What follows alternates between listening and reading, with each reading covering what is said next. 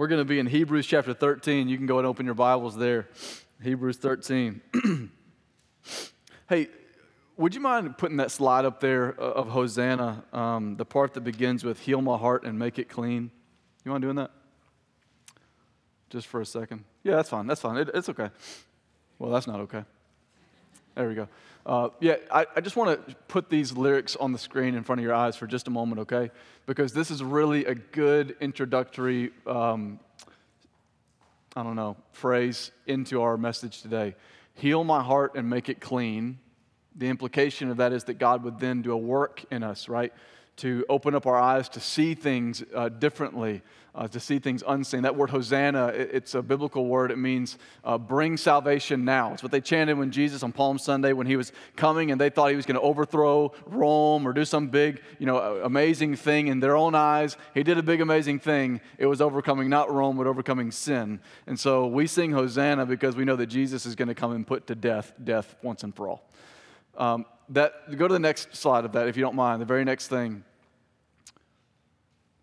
Show me how to love like you have loved me. That statement right there is what we're going to talk about this morning. God showing us how to love the way that he instructs us to. Okay, thank you. You can go back to that title slide now. You guys, one of our favorite things around here on Wednesday nights to eat is breakfast for supper. You guys know about breakfast for dinner? I heard some amens, I think, maybe some mutterings in there somewhere.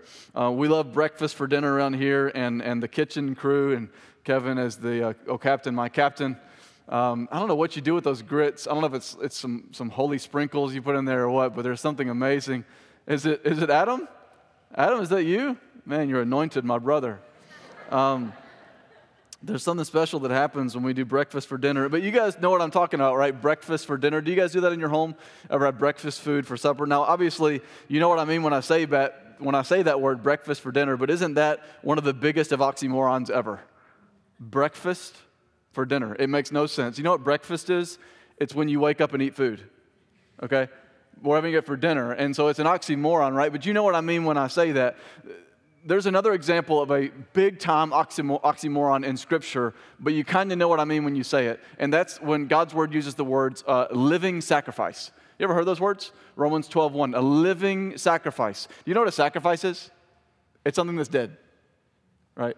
But God's Word uses the word living sacrifice. Paul says that in Romans 12:1. When God had his people bring animal sacrifices, it meant that they were dead sacrifices. And yet Paul in the New Testament says this, Romans 12:1, I appeal to you, therefore, brothers, by the mercies of God, to present your bodies as sacrifices. That would mean killing ourselves. That's not what he says, right? He says, present your bodies as living sacrifices. The sacrificial system in the Old Testament was a way of worshiping God.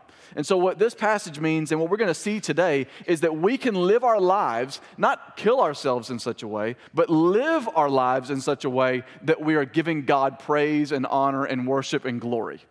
That's a living sacrifice. We don't do it by slaying ourselves, but by putting to death our flesh and living for the glory of God. And so Hebrews, though written by a different author, I believe, Hebrews, specifically the final chapter, is full of rapid-fire final instructions for how to be a living sacrifice, meaning that your worship is not only what you do in these walls, but just as importantly, and maybe even more importantly, the way that you live outside of this space, to be a living sacrifice. And so today what we're going to see in chapter 13, verses 1 through 6, is that we can worship through love.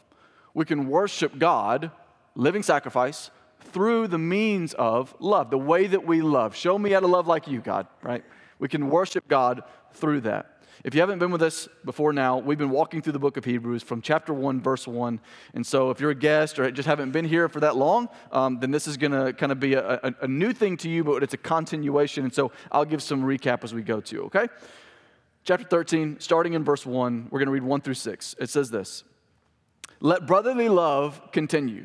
Do not neglect to show hospitality to strangers, for thereby some have entertained angels unawares. Remember those who are in prison, as though in prison with them, and those who are mistreated, since you are also in the body. Let marriage be held in honor among all, and let the marriage bed be undefiled, for God will judge the sexually immoral and adulterous. Keep your life free from the love of money and be content with what you have. For he has said, I will never leave you nor forsake you. So we can confidently say, the Lord is my helper. I will not fear. What can man do to me? The book of Hebrews has maybe, and again, we've been going through this book for several months. In fact, I think September was when we began it. It's maybe at times seemed like a textbook of Christianity for the Jews. Whereas Romans, you may read Romans and think it's a textbook of Christianity for the Gentiles, of which you probably are, a Gentile, a non-Jew, right? But this, maybe when we read the book of Hebrews, we can maybe think this is like a textbook of Christianity for Jewish people. But chapter 13 is neat because it reminds us that this book was written to real people about real life with real struggles. It doesn't read like a Christian textbook. It reads like someone that's really wanting to say, guys, I know that you struggle to do these things. Now hear these things and change the way that you live in light of these things. In fact, the transition from the very last two verses in chapter 12 are notable. They speak of a life of acceptable worship, of reverence and awe. Look at them real quick. 12:28 and 29 says, therefore, let us be grateful for receiving a kingdom that cannot be shaken. And listen, thus let us offer to God acceptable worship with reverence and awe, for our God is a consuming fire. So again, the chapters and numbers are not inspired, all right? The numbers that are in there are not, Paul didn't write, okay, now 13, right? He didn't say that. He didn't write that. The very next thing that he says is right after live a life that is acceptable of worship, he then says, here's what I mean by that. Here's what I mean by that. Let brotherly love, he says, continue. And so what I'm going to leave with you guys today is that we can worship through love in action in three ways. And we're just going to see these as we walk through the text this morning. Three ways. Number one is that we can love through action by love for siblings and strangers. Love for siblings and strangers. Now, I don't mean your physical siblings, although you honestly should probably love them too, right? I mean, well, you should. Not probably, you just should, okay? But I'm talking about spiritual siblings, brothers and sisters in Christ. Believers are in a familial relationship, right? That's why we call ourselves that, brothers and sisters, because we are sons and daughters of God. That's why we call him Father, because we are sons and daughters of his. As I said earlier, we're grafted into his family, adopted into his kingdom. His family has sons and daughters. And if we are all, just do the math here, right? If we're all sons and daughters of one, then we're brothers and sisters, right? I know that's maybe a logical stretch, but just follow me here, okay? We're brothers and sisters. We have a familial spiritual relationship with one another, which is why he starts in verse 1 saying, let brotherly love continue. The word continue there in Greek is a synonym for the word persevere, meaning let it keep going. Even though it's hard, that's what persevere means, right? Is that when it's hard to let something keep on going, persevere. Hang in there. And so what he's saying is, let brotherly love, even when it's hard, let it keep going. The Greek word for brotherly love, you may have heard before. It's Philadelphia. You ever heard that before? It's like, yeah, that's where I do my gambling. Don't say that. Don't say that, right? Don't say that. Not in here. The word is Philadelphia, and you know that, the city of brotherly love, right? That's what that word means. And it's literally, I mean, if you look at it in Greek, it literally reads exactly the way that you would read it. P-H-I-L, I mean, Philadelphia. It looks just like that. But that word was far more profound then than it is now. We've kind of just let that word just kind of be nothing. That word Philadelphia for them was so big because the early Christian movement was marked out by unique brotherly affection for one another. It was love within the church family. Now hear this. You guys ever kind of heard that the love chapter is 1 Corinthians 13? Are you familiar with that? The love chapter is 1 Corinthians 13, right? Well, here's the thing. You may have heard that chapter quoted at a marriage or a wedding ceremony or something like that, or maybe in a love book about husbands and wives. But that chapter in that book is not about marriage. That chapter in that book is about brotherly love in the confines of God's church. 1 Corinthians 13 is not about the love between husband and wife, although there's certainly application there. That chapter and those verses are about the love that's right here. It's church love. It's love between brothers and sisters in Christ. It says this, 1 Corinthians 13, 4-7 says, love, brotherly love is patient and kind. Love does not envy or boast. It's not arrogant or rude. It does not insist on its own way. It's not irritable or resentful. It does not rejoice at wrongdoing, but rejoices with the truth. Love bears all things, believes all things. That means it believes the best in others. It hopes all things. That means it hopes for the best things for others. And it endures all things, meaning it's forgiving and gracious and merciful. You think, well, that actually does sound like my marriage. I need those things. You do. But first, in the context of that passage, it's talking about God's church. Now, why would Paul say that? And why would the author of Hebrews say that? I know this is a stretch, but check this out. Because we need to hear it. Because they needed to hear it. And because we, 2,000 years later, need to hear it. It is hard to love in those ways the people around you, but it's especially hard to love the people around you in those ways if you don't even know them.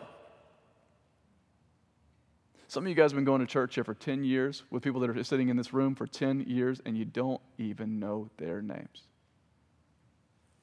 I'm not giving you a guilt trip. I'm just saying if you want to fulfill the command to love like that, it's probably a good idea to know each other.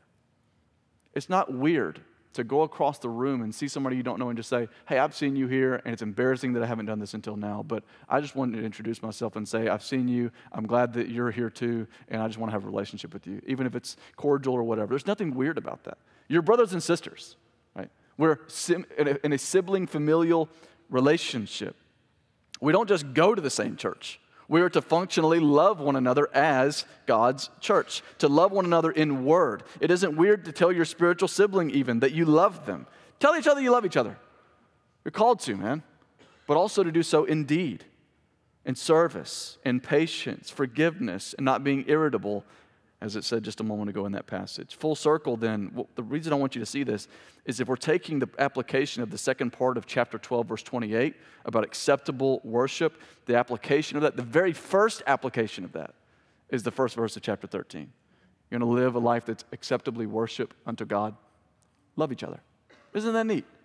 That love for others is a fruit of worship of God. Love for others is a fruit of worship for God. What are the fruit of the Spirit? Love. We'll just stop there for now, right? Love. Loving one another is worshipful unto God, and it is compassionate and caring unto one another.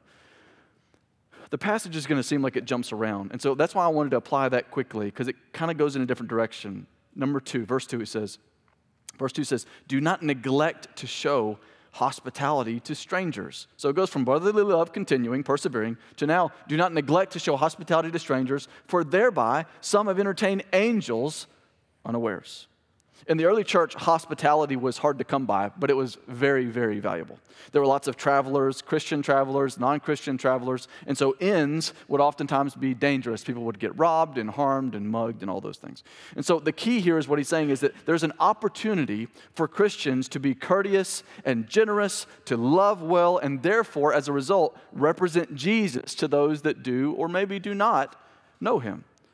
But this part may have jumped out to you as we read that. This thing about angels.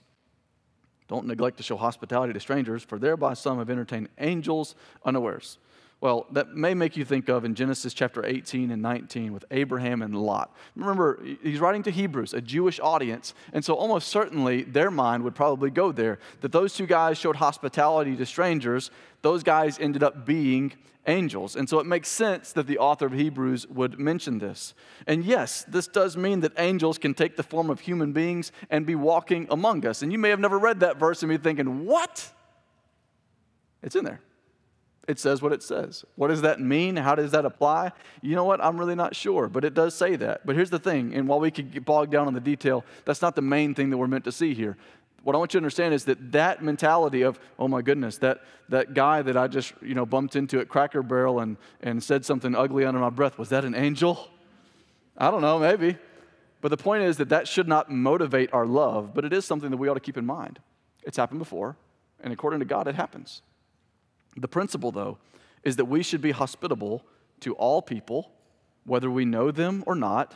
And that doesn't mean that we make ourselves vulnerable and trust them quickly, but it does mean that we should be kind and generous and courteous and respectful to all, and so represent Jesus well to them. We should treat all people, in other words, as if God personally put them in your path, because he did. Because he did. We should treat all people as if God himself placed them in our path. Love is at times inconvenient and sacrificial, which is what we see in the next verse 3.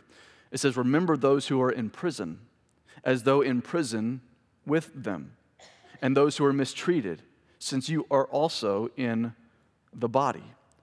This part about people being in prison and being mistreated, it really clearly connects to a passage we've looked at already in chapter 10, verses 32 through 34 that says this. He says, when he's talking about applying and saying you guys struggle and there's persecution for you, he says, but recall the former days when after you were enlightened and after you became a Christian, you endured a hard struggle with sufferings. Verse 33 says, sometimes being publicly exposed to reproach and affliction, and sometimes being partners with those so treated. For you had compassion on those in prison, and you joyfully accepted the plundering, the stealing of your property. Joyfully accepted the stealing of your property, since you knew that you yourselves had a better possession and an abiding one. Here's why that matters. In context, it would be easy, in their context, it would be easy to disown or to put away people that were imprisoned. And the reason why is because it was shameful.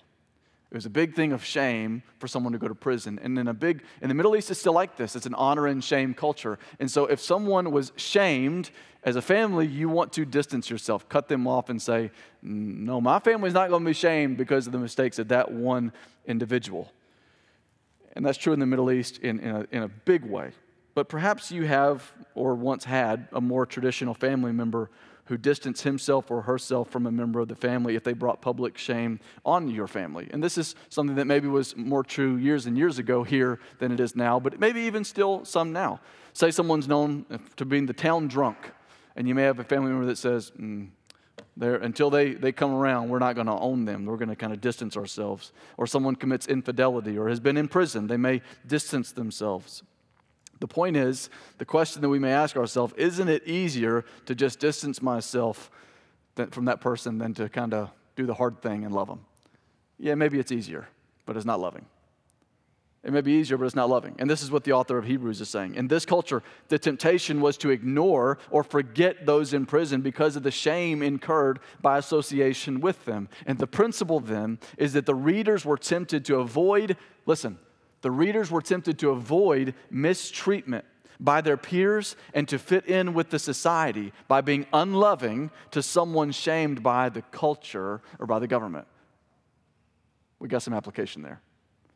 That there's a temptation to distance yourself from someone if it means that you may be publicly shamed or dismissed by the culture or by the government. The author more specifically is calling on his readers to link arms with those that are imprisoned or mistreated, specifically as a result of being a follower of Jesus. In other words, to be willing to be named alongside those who suffer for the sake of the gospel. The call to worshipful love means that love may at times be inconvenient. I don't know about you guys, but sometimes it's inconvenient to love me because I'm a real knucklehead, as my mom used to say. And sometimes it's hard to love people. It may mean that it's a sacrifice of your time, of your energy. It may mean that it's a financial sacrifice. It may mean that you get canceled too. It may mean that you're mistreated too. It may mean that you lose a friend or approval because you're obedient to God's word. And guys, that is going to be more and more true as each passing year goes along in our culture. You will be shamed. You will be dismissed because you're a person living by God's word. You will be. But the thing is, you will never be called to a greater, more mistreating, more inconvenient form of suffering for love's sake than the Son of God who became sin, who knew no sin, so that you might become the righteousness of God. You'll never suffer that much, but he did for you. Show me how to love like you. We should treat all people as if God personally put them in our path because he did. And so full circle, once again, love for others is a fruit of worship of God.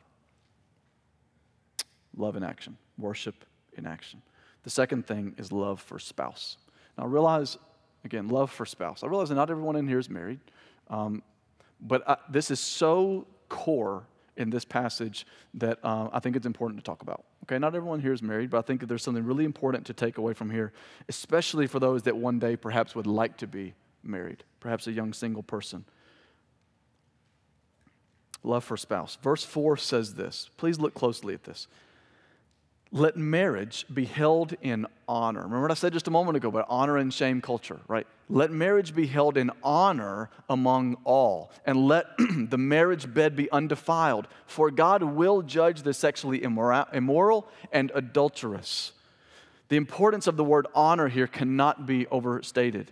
In context of marriage, don't we call marriage holy matrimony?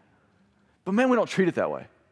Like our culture does not treat matrimony as holy. But this is what this passage is saying. Your marriage, or the marriage that you one day will have, is not a roommate experiment. It's not an experiment at all. It's a one flesh union till death do you part.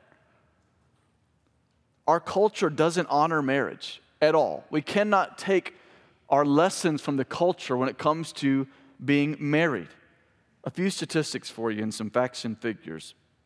The marriage rate, first of all, is plummeting. Young people don't want to be married. And to be honest, a lot of that's because of who raised them. They haven't seen marriage work well. They haven't seen it be a good thing. And so why would they want anything to do with it? But the marriage rate is plummeting. According to one study, the marriage rate in the United States in 1970 was 76.5%. As today, it stands just over 31. 31, y'all. Not only is the marriage rate plummeting, the divorce rate is steadily climbing. You may have heard it said half of marriages end in divorce. Yes, half of first marriages end in divorce. But those that are second and third marriages, it's actually at a much higher rate. The average time span for a marriage today in our country is 8 years. And so the culture has a remedy for that, so they think. The culture says, well, we should live together first. Statistics show that living together prior to marriage, I'm reading this, living together prior to marriage is one predictor for the likelihood of divorce, with far more marriages that did not cohabitate prior to marriages lasting 20 plus years than those that lived together prior to marriage. There's not a positive correlation, in other words, between living together and it lasting. It's the opposite. Why do you think that is? Because it doesn't honor God. Many sociologists consider divorce to be a social contagion, meaning that couples who have close friends who divorce have a 75% increase in the risk of their own marriage ending in divorce. I began by saying that our culture doesn't honor marriage, but I want to be clear about something. Professing Christians are no better, and often, this is so heartbreaking, or often or even worse. The religion with the lowest divorce population is Hindu, and it's low. I think it's 5%. The religion with the highest divorce population is evangelical Protestant Christians. That's us. In fact, it's about 14.5%. I think that's the number. About 1 in 8 married, in other words, 1 in 8 married Christian couples end in divorce. 1 in 8. Professing Christian couples, I should say. It's a higher percentage, in fact, than those with no religious affiliation at all. In other words, Christians get divorced at a higher rate than agnostics and atheists. Guys, what in the world? That's broken. I mean, that's so broken. That this is not holding marriage in honor at all, right? Now look, there are a million factors here, and I know that many of the people in this room have been impacted by divorce, and I realize that right now you're like, hey, chill out. You don't know my circumstances. You don't know what I've been through. You don't know what my parents have been through, and you're right, I don't know. I'm not making some criticism on your situation. I'm saying that we as a society and as a Christian subculture do not honor marriage, and maybe you don't either, and maybe you haven't. I don't know. That's between you and the Lord. I don't know your situation. Many of you, some of you, I do. But the point is that many people in this room have been impacted by divorce, perhaps you or your parents, and perhaps there were legitimate biblical grounds for a divorce. I'm not dismissing that. And now is not the time to delve into all those variables. And I promise you, I'm compassionate and gracious and understanding. I promise you, I've done enough marital counseling that are headed for divorce to understand that things happen and life is hard and divorce seems like the only way out. I understand that and I hear you on that. But my point is to say this: divorce is proof positive that marriage is not held in honor. That's it. Any divorce breaks God's heart. Even if it's making the best of a bad situation, it's still not good, okay? Even if there's grounds and you're not sinning in doing so, it's still not something that is just great, is it? I mean, divorce is sad. It's two things that have come together to make one flesh. You ever tried to tear apart your flesh? I hope not. That sounds really painful. And that's what divorce is. It's pulling apart your flesh, one flesh, and it is painful. My point is to say that it isn't now held in high honor, marriage isn't, but the presence of this instruction 2,000 years ago to this Hebrew, Jewish, very religious culture, they're given the same instruction that you guys, that we are. And so that means that it's proof positive in this culture that they didn't hold marriage in high honor either. We're not special in that way. Marriages then and now, I'm sure, I know this is true now, they're filled with disrespect, abuse, whether it be physical, verbal, or emotional. They're full of manipulation, secrecy, and selfishness. So much selfishness. Not sacrifice. Selfishness. But the big kicker here that this author wants to hone in on is that marriages are full, oftentimes, of infidelity, sexual sin. This is where he's going, not me. This is where author is going. They're full of infidelity and sexual sin. He says, let the marriage bed be undefiled. He then says a warning to the sexually immoral. The sexually immoral, the literal word there is pornos. Does that sound familiar? That's where we get the word pornography from. Pornos. The word literally means anyone who engages in sexual activity outside of marriage between one man and one woman. Simply put, if you're asking yourself, what about this, what about this, what about this, it probably fits in that category. I'm convinced that nothing wrecks marriages like pornography, whether it be clear and present danger or whether it be held in secret. And that is more available and more easily accessible now than it has ever been, and the divorce rates are higher now than they've ever been. Do the math. Just do the math. And if that's you, I'm going to get to a word of encouragement, I promise, okay? But if that's you, I just got a sobering question.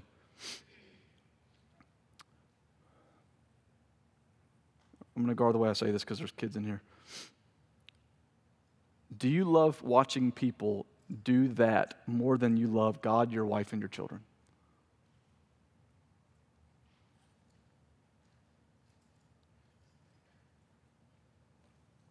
So how do you hold marriage in honor? Well, you speak about one another honorably. Speak about one another honorably, respectfully. Again, you're one flesh. Is my mic still working? Sorry. You're one flesh, right? You're not roommates. It's your wife. It's your husband. It's not your ball and chain. We use that phrase, right? Man, that's such a terrible connotation. And even if it's said jokingly, and I've said it jokingly before to my wife because I like to pick on her. But, man, I love her so much. And for some reason, she loves me back. That's not my ball and chain, you guys. That's your wife. That's your husband. That's your spouse. That's your one flesh union. And by the way, especially around your children, speak about one another honorably and respectfully. Especially around your children. They're listening, man. Where do you think they're going to get whether or not they value or disvalue marriage? Yours. They're going to get it from yours. And is that a lot of power? Yeah, unfortunately, it's a whole lot of power.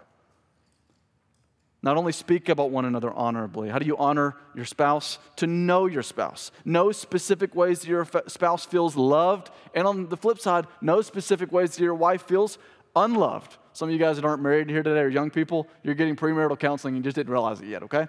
Know your spouse or your would-be one-day spouse. That means know her or him physically, emotionally, intimately. How do you do that? You talk to them. You invest in them. You know them and know how they feel loved and how they feel unloved. Don't just speak of them and know of them. Be present with them. You got to be present. You got to be present. Be intimate. Be affectionate with them, even in front of your children, okay? And that's a weird thing to say. I don't mean that. I mean you should be affectionate toward one another in a way that says to your kids, Mom and Dad love each other. There should be no question about that in your home, that mom and dad love each other. They need to know that their marriage, that your marriage is honorable because they want to pursue an honorable marriage one day too. Brooke and I got back from a date that we ain't had a date in a long time. But by the grace of a sister in Christ here at the church, she said, y'all go on a date. I'm going to take care of the kids. And so we did. We got back. We got out of the car. The first thing that one of our kids said to us when we got out of the car was, did you guys kiss? I said, we haven't, but we're about to. And so I kissed her because I want her to know that I love their mom. They needed to know that. They need to know that your marriage is one of honor. And be faithful. Be faithful, man. Be faithful physically. Be faithful emotionally. You don't have to do an act to be unfaithful in your mind. Be faithful in your thoughts. Be faithful on your timeline. You don't even have to leave your bedroom to be unfaithful. Be faithful in your timeline. Be faithful with your browser history. Men, this is a commercial. Confide in a mature brother who can get in the foxhole with you and combat sexual sin alongside you. You don't have to do that alone. One of the men's ministry groups that's starting, is Joe in here? Is JR in here? I don't think he is. I think it's starting tonight. The sign-up sheet is out there, and it's about sexual purity for men. Even if you are too ashamed to put your name on that sheet of paper, come and talk to me about this, and I will make sure that you find the right place to be at the right time. I understand that's embarrassing and that's shameful. You don't have to put your name on a sheet of paper to be a part of that group. If you need help, we will get you help. And I'll say this because I said a moment ago that I was going to end with encouragement, and here's the encouragement. If you have failed, or if you have had a failed marriage, it does not mean that there is not redemption for you.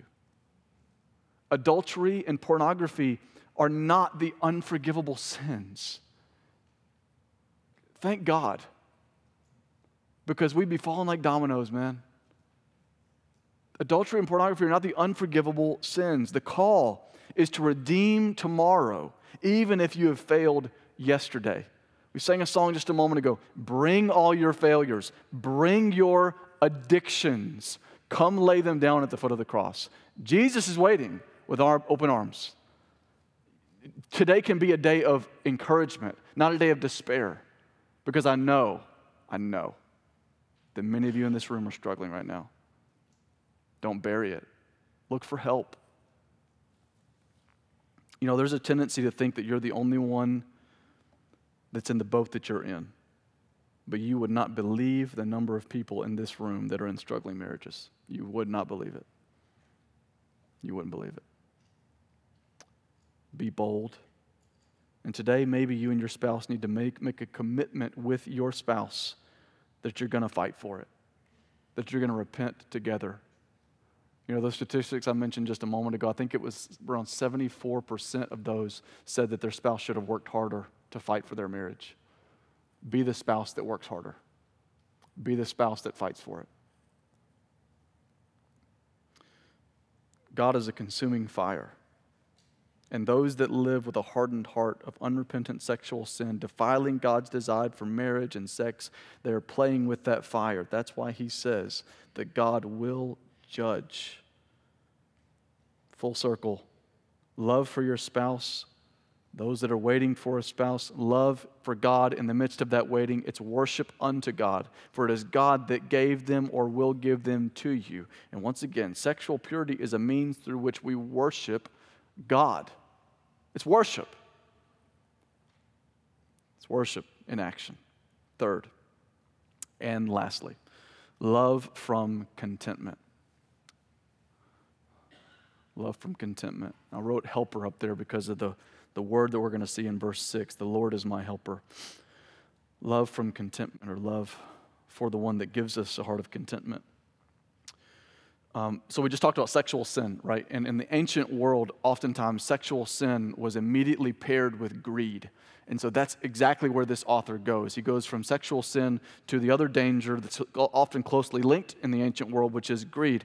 The readers, as I mentioned a moment ago in chapter 10, verse 34, they'd been robbed of their possessions because they were Christians, because of their Christian faith. And to be honest with you, it's hard to imagine how. Like, Were they targeted because of their religious affiliation? I don't know. Were they taxed maybe to a degree of robbery from the institutions? I really don't know. But what's clear here is that the author says in chapter 10, verse 34, is that because people were Christ followers, they were targeted and their goods and their things were taken away from them. They were plundered. And so having already been robbed of possessions due to their allegiance to Christ, they were tempted to then turn away from the gospel in order to perhaps gain security and be spared from difficulty. Do you see that, right? Hey, we're getting robbed because we're Christians. Maybe we just shouldn't be. Maybe we can stop identifying this way and stop calling ourselves Christians and we just be able to hold on to our stuff.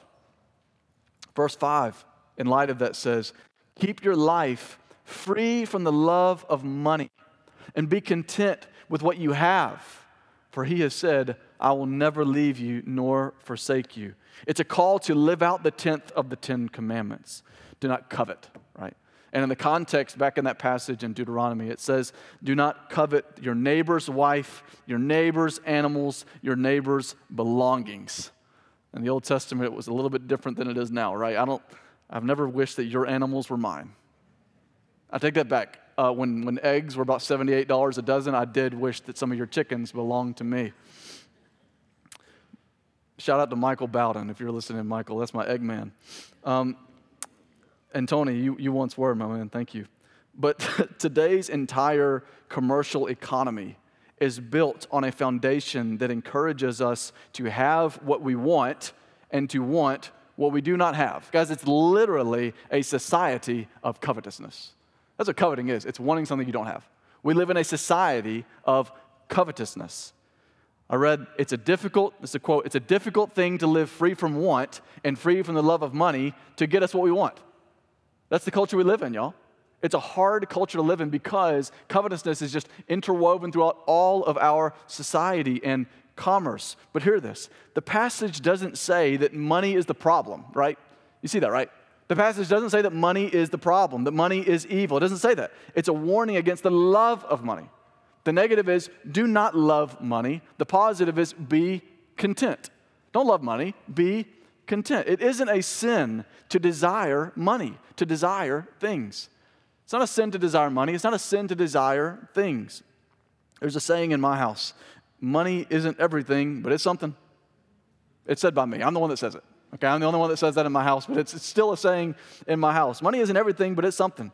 Listen, God's word, and the reason I say that is that it's not a sin to desire money and things, because God's word comprehensively lays out teachings on investment, on thrift, on labor, on savings, and the list can go on and on about gain. God's word gives us a big philosophy on what it means to seek out financial gain. That's a good thing, not a bad thing. We shouldn't feel bad for wanting to gain money and things because there's a God-given desire there for investment and thrift and labor and savings. But the verse tells us to be content with what we have. You can have both of those things. You can want to gain and yet also be content with what you have. This verse, in other words, isn't about an economic philosophy. It's about a spiritual principle by which to live. The source of our contentment is not the security, the comfort that we get from owning enough things. Our source of contentment is that we serve a God who takes care of us. Your source of contentment is not how much you have. It's who you belong to. That's why it says in the second part of verse 5, be content with what you have, for he has said, for he, right? Be content, for he, because of him. He has said, I will never leave you nor forsake you. Verse 6 then says, so we can confidently say, and this is from a quote from Psalm 118, the Lord is my helper. The Lord is my helper. I will not fear. What can man do to me? Contentment, guys, is faith that God has given you exactly what you are meant to have. That's contentment. Is that God has given you exactly what you are meant to have. Enough for gratitude and dependence. Enough for gratitude and dependence, but not enough for idolatry and independence. Someone who understood this well is the Apostle Paul. In Philippians 4:11 through 13. You guys ever heard that verse? I can do all things through him who strengthens me, right? I can do all things. Like, You've heard, that means that I can go out there and listen, if I try hard enough, guys, I can become a 6'6" small forward in the NBA. All things, right? Obviously, that's not what that means. I want you to understand what this passage means in its context because it falls right in line with what we're talking about. Philippians 4:11 through 13. Not that I'm speaking of being in need, but like Paul's writing from prison, okay? I have learned in whatever situation I am to be content. Verse 12 then says, I know how to be brought low and I know how to abound. In any and every circumstance, I've learned the secret of facing plenty and hunger, abundance and need. I can do all things through him who strengthens me. The paraphrase is, I can suffer because I know who I belong to. Not, I can dunk a basketball. I can suffer. I can do that because I know the one who's got me. Contentment is worship. It's love of God over the love of money, over the love of stuff. Another phrase in my home is, it's just money. And that one is said by more than just me. It's just money. At the end of the day, it's nice to have. But when it comes to eternity, it will not last. It's just money. Everything that can be taken away from us, listen, will one day be taken away from us one day. Nevertheless, we have everything that we need in Christ Jesus. And the good news of the gospel is that we can be content because we belong to a God who redeems and provides and sanctifies and cares for us. One powerful moment when we were in Africa, we just got back from Eswatini, Africa, just a week and a half ago, and I'm still jet lagged. It really stinks. But one of the cool things when we were there is we had 7 people that went with us, and we debriefed and told the church about that last Sunday night, and many of you were here, and I'm grateful for that. But one of those moments that was really cool was when Chris was, we were standing at the care point, and there was a girl who learned that he could sing. And can he sing or what? That was weird, sorry. They learned that he could sing, and they wanted to hear him sing. And so the first song I think that came to your mind was His Eyes on the Sparrow, right?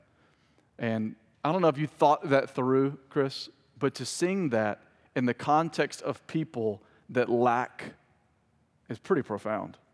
I mean, really. It's profound that God would put that on your heart to people that lack a lot and yet can say, I have everything that I need because I trust that God is going to provide for me. Do you have the picture that I sent you of that family? We did home visits when we were there. And we just a few of our team went to each home on each different day and had to walk usually a good ways to get there. The 2 people that you see in the middle there, the man's name is Enoch, and he's the one that by the way, how about that name? Enoch, right? The man who was faithful and walked with God. I was sitting there talking with Enoch with our translator who's on the far right over there in that hat, Zanele. She's rocking that thing.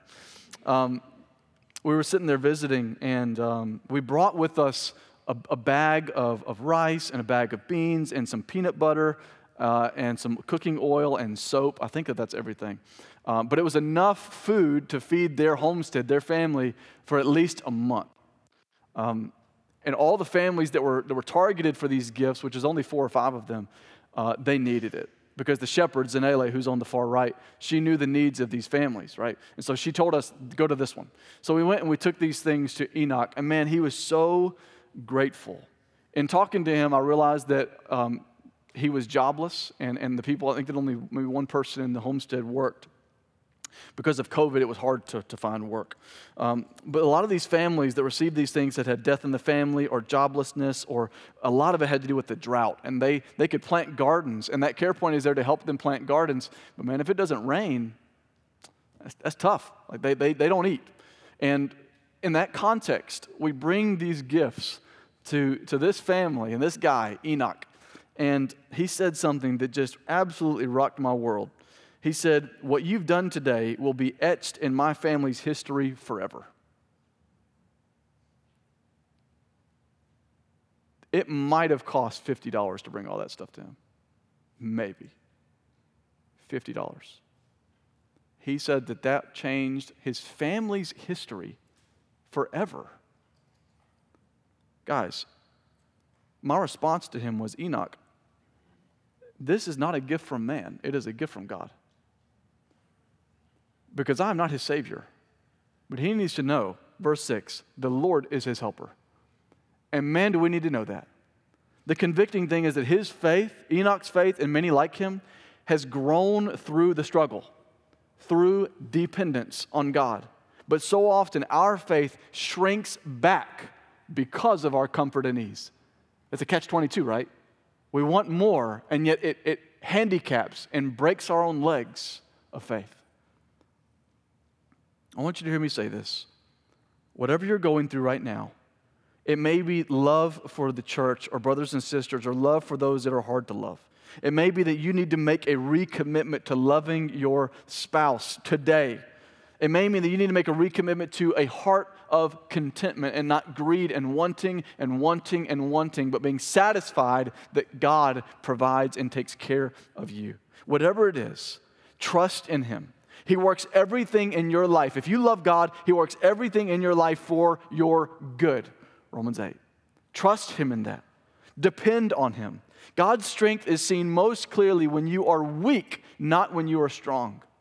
Hardship is there to draw you nearer to Him, not push you further away from Him. His provision is when you lack. God is enough. Guys, if you trust that God gave His Son to secure your eternity, is it not much less to trust that He will secure your day-to-day? If He did the greater, can He not do the lesser? Your greatest need in this life is not friends, it's not a spouse, it's not even food and clothing or the money that can buy those things and make those things happen. Your greatest need is the God who so loved you that He sent His one and only Son. He promises that today, if you confess your sins before Him, turn from your sin and believe in Jesus who died for your sins, that He could be your substitute in death, that you may join Him in eternal life. You will not perish in a real place called hell, but you will receive the gift of eternal life and glory in Him. That's the gospel.